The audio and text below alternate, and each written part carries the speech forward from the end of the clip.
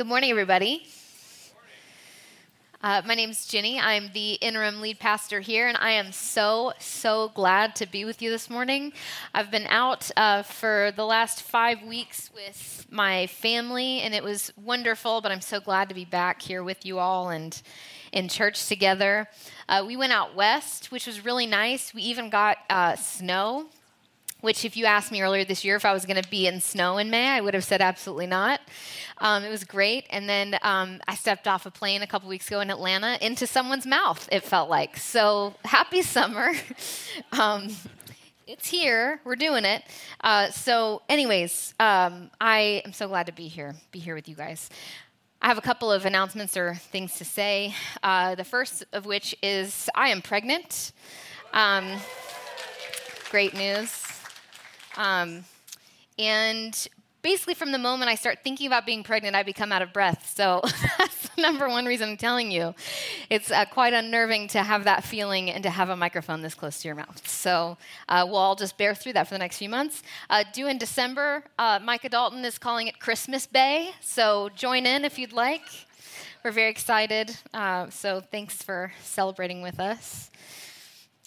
Secondly, and on a more serious note, I just want to acknowledge all the things that have happened since I was here last. Lots of things going on in our country, in our world.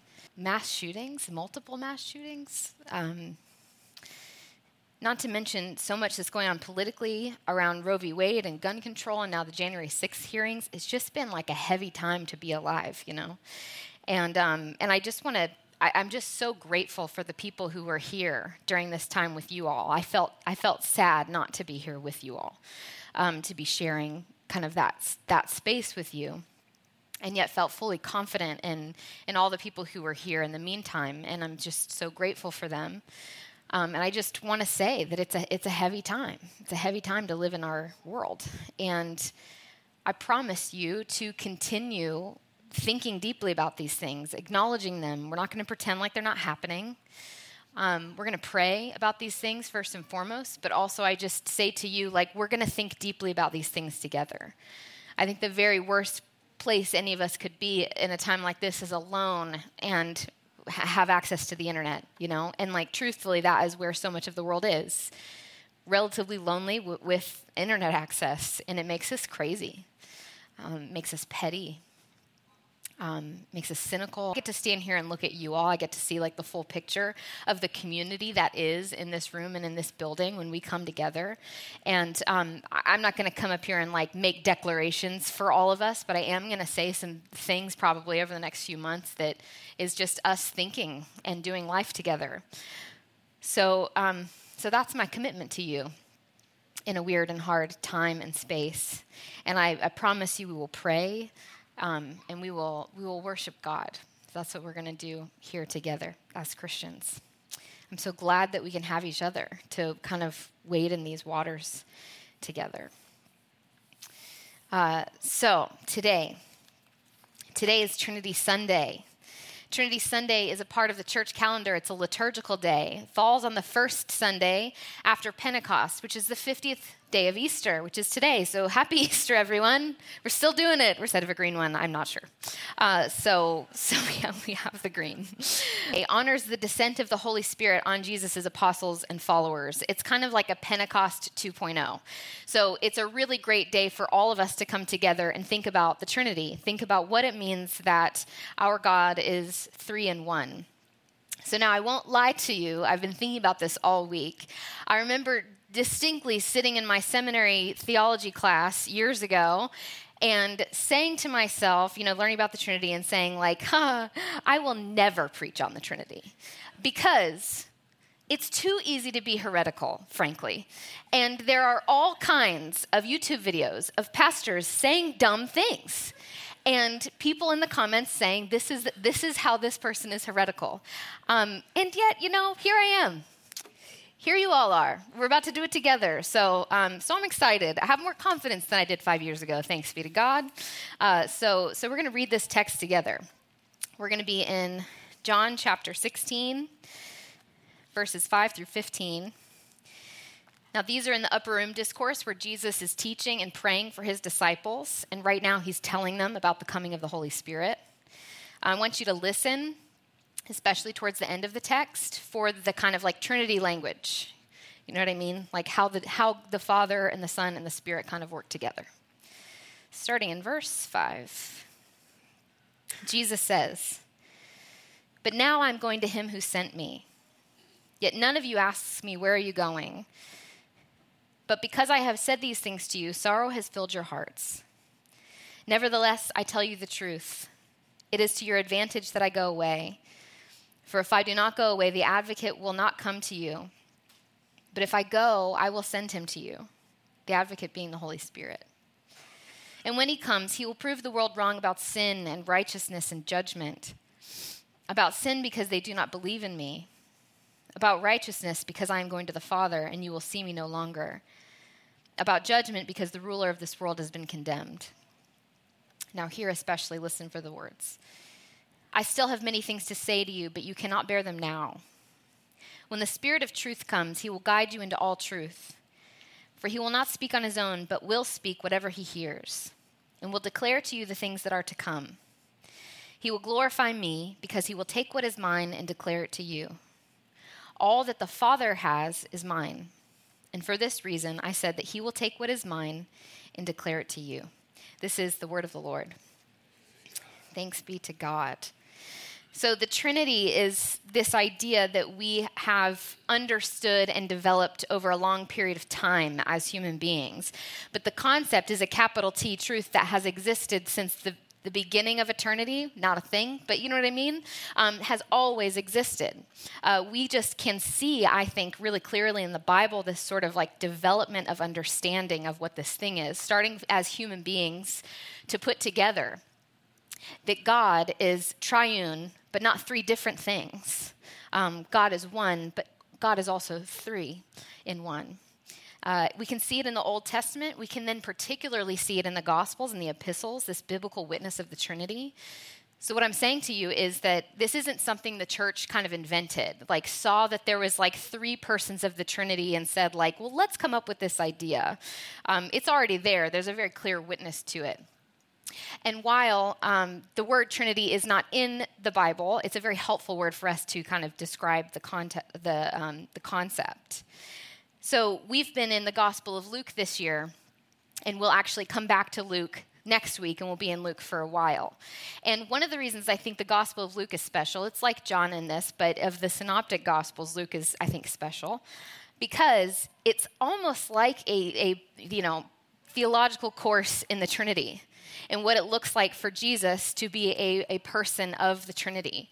Because Jesus, all throughout the gospel, talks about his reliance on the Father, talks about loving the Father, coming from the Father, being one with the Father.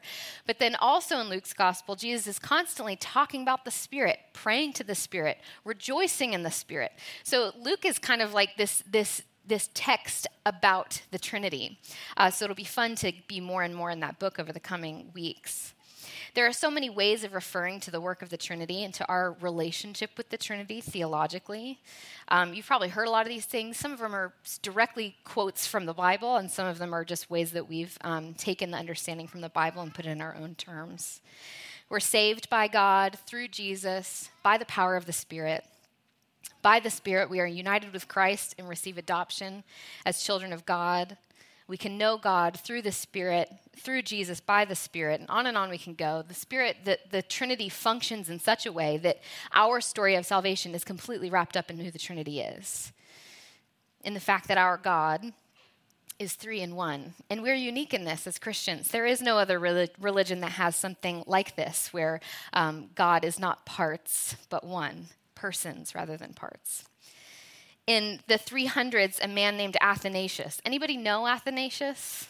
Does that name sound familiar? I see like one small little hand.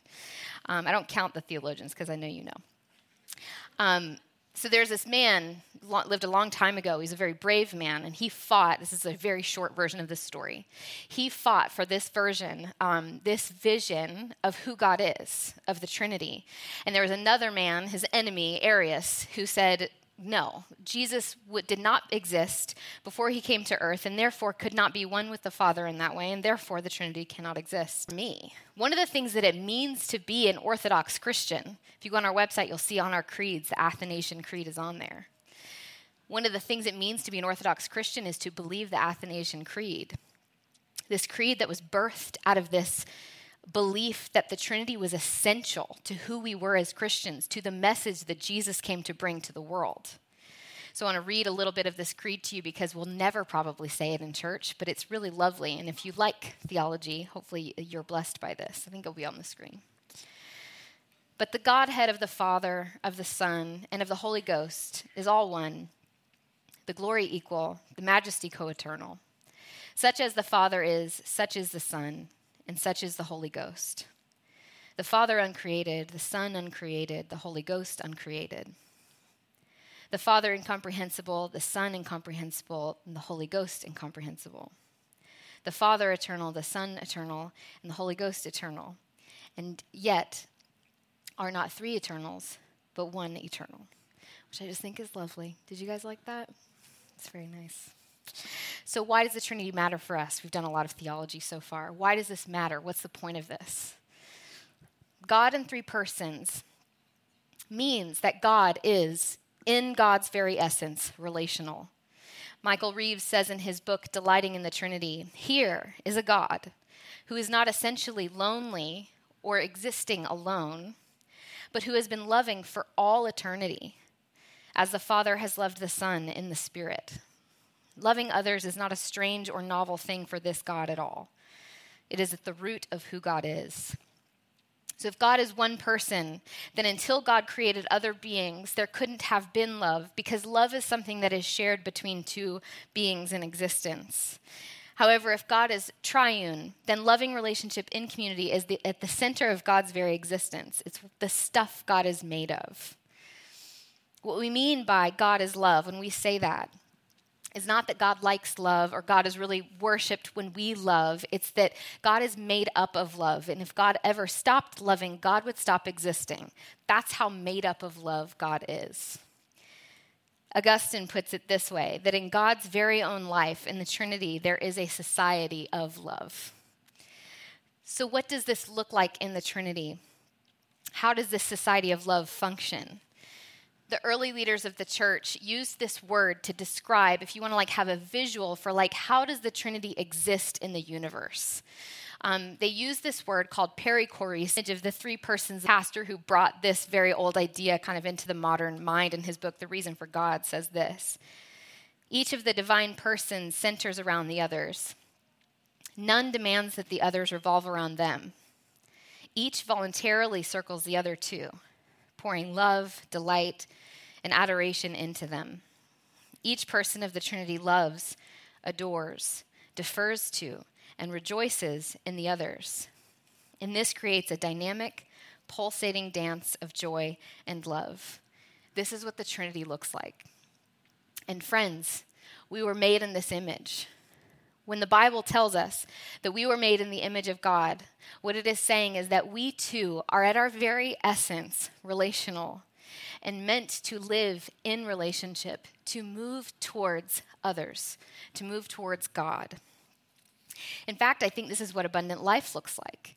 This is what Jesus is talking about when he says, I came to bring you life and life abundant. Let's read more from Keller, because I think he'll do a better job of saying this than I will.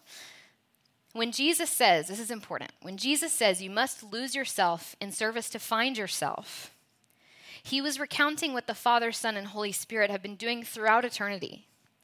You will then never get a sense of self unless you are willing to experience the loss of options and the individual limitation that come from being in committed relationships. You will remain out of touch with your own nature and the nature of God. It's a very big thing to say, and I think a very true thing to say. So, of course, when Jesus comes to earth, this is how he understands his own existence, his purpose in life.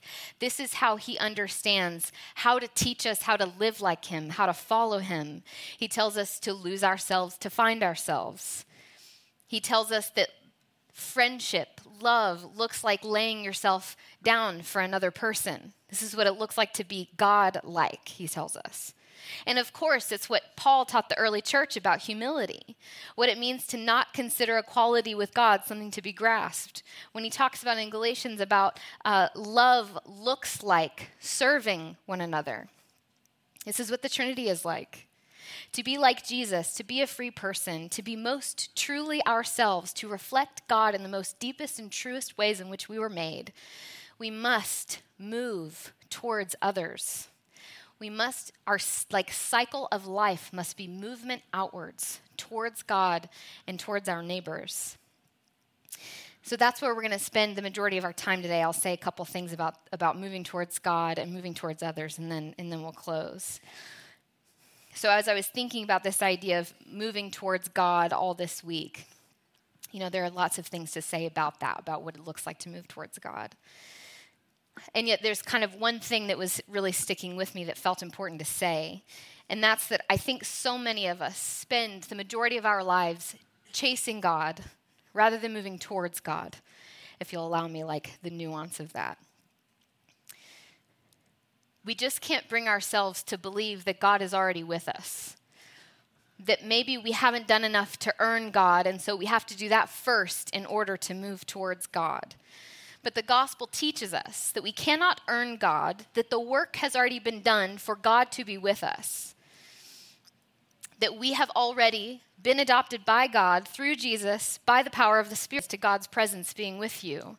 That's already been done. So the question for some of us is, can I move past that into what is, I don't say this with,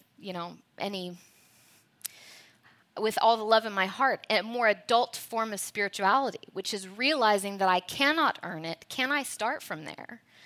Can I understand that God has already done for me what I want so desperately to do for myself and cannot do, and go from there? Can I begin then to move towards God? And once we're there, if you feel stuck in your relationship with God, I think this is for some of us the reason why. Once we are there, we can begin to discern the call of God on our life. We begin to discern the voice of God in our lives. We can start having communion with God rather than running after God for all of our days.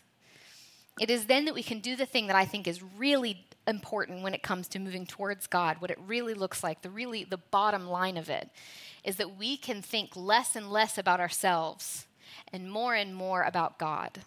That's what ultimately moving towards God looks like. And when we have this idea of earning God's love or God's presence or our own salvation, it's us focused. It's lots of thoughts about me and what I need to do, what I have done or haven't done. And what God wants us to do is to step out of that space and just begin to think about Him, begin to think about God. Begin to think about God more and ourselves less.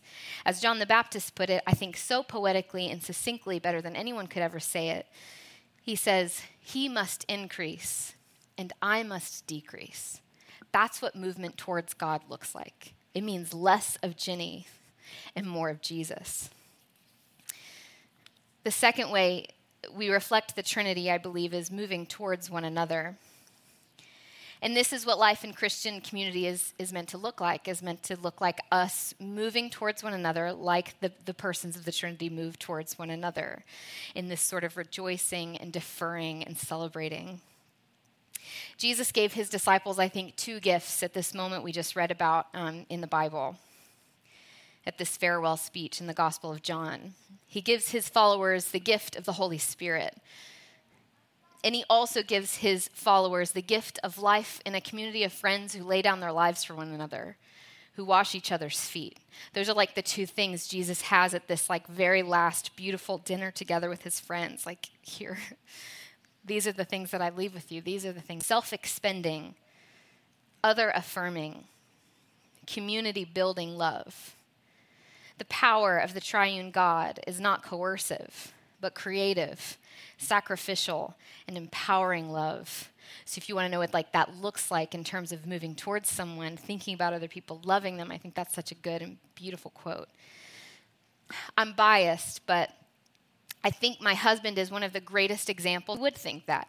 But let me give you an example of who he is, how he works, as opposed to me, who's a great sinner. So we spent a lot of time with family when we were on sabbatical, and we have some really strong, deep theological and political disagreements with some people in our family. And my default posture when I get into spaces like that is, how can I convince you? That's just what I bring to the table. And even if I bring it with like a smile and some peace, that's what I bring. How can I convince you? And I watch him in a completely different way, come to the table with, how can I move towards you? And it's infuriating. That wasn't a joke. Because I want them to be killing important so badly. I want them to know what I know because I think it's true, and I think it's really important. And what I'll say is, I think that sometimes moving towards someone means saying the hard things, like truly attempting to bring them into kind of the light of maybe of what you believe that God is telling you about the world.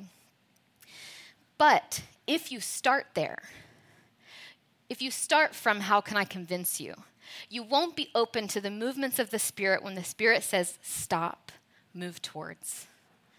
Just get close, listen, understand.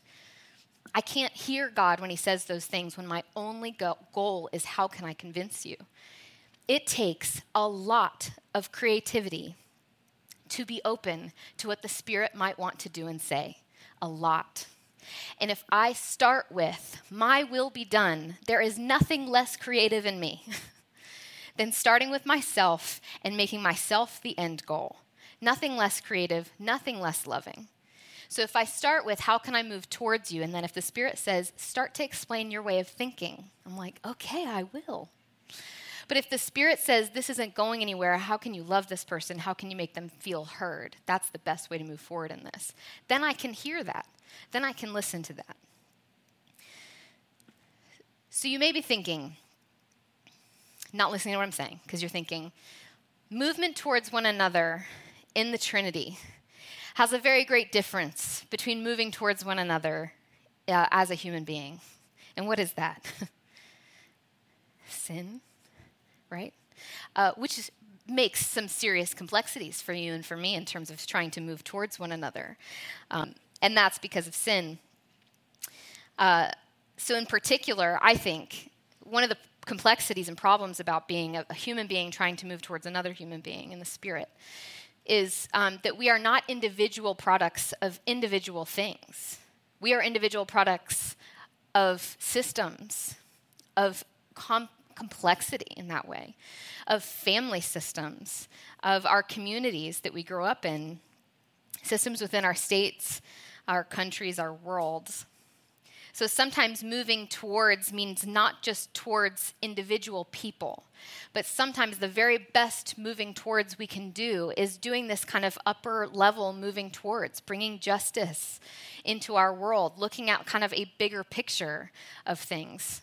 Because me continuing to move towards individuals when there's a greater issue, when there's a greater problem, isn't really that helpful. And for some of us, I think all of us to a certain extent, that we're called to that, to see a kind of bigger view of why people are suffering in the world, of what God is calling us into to move towards.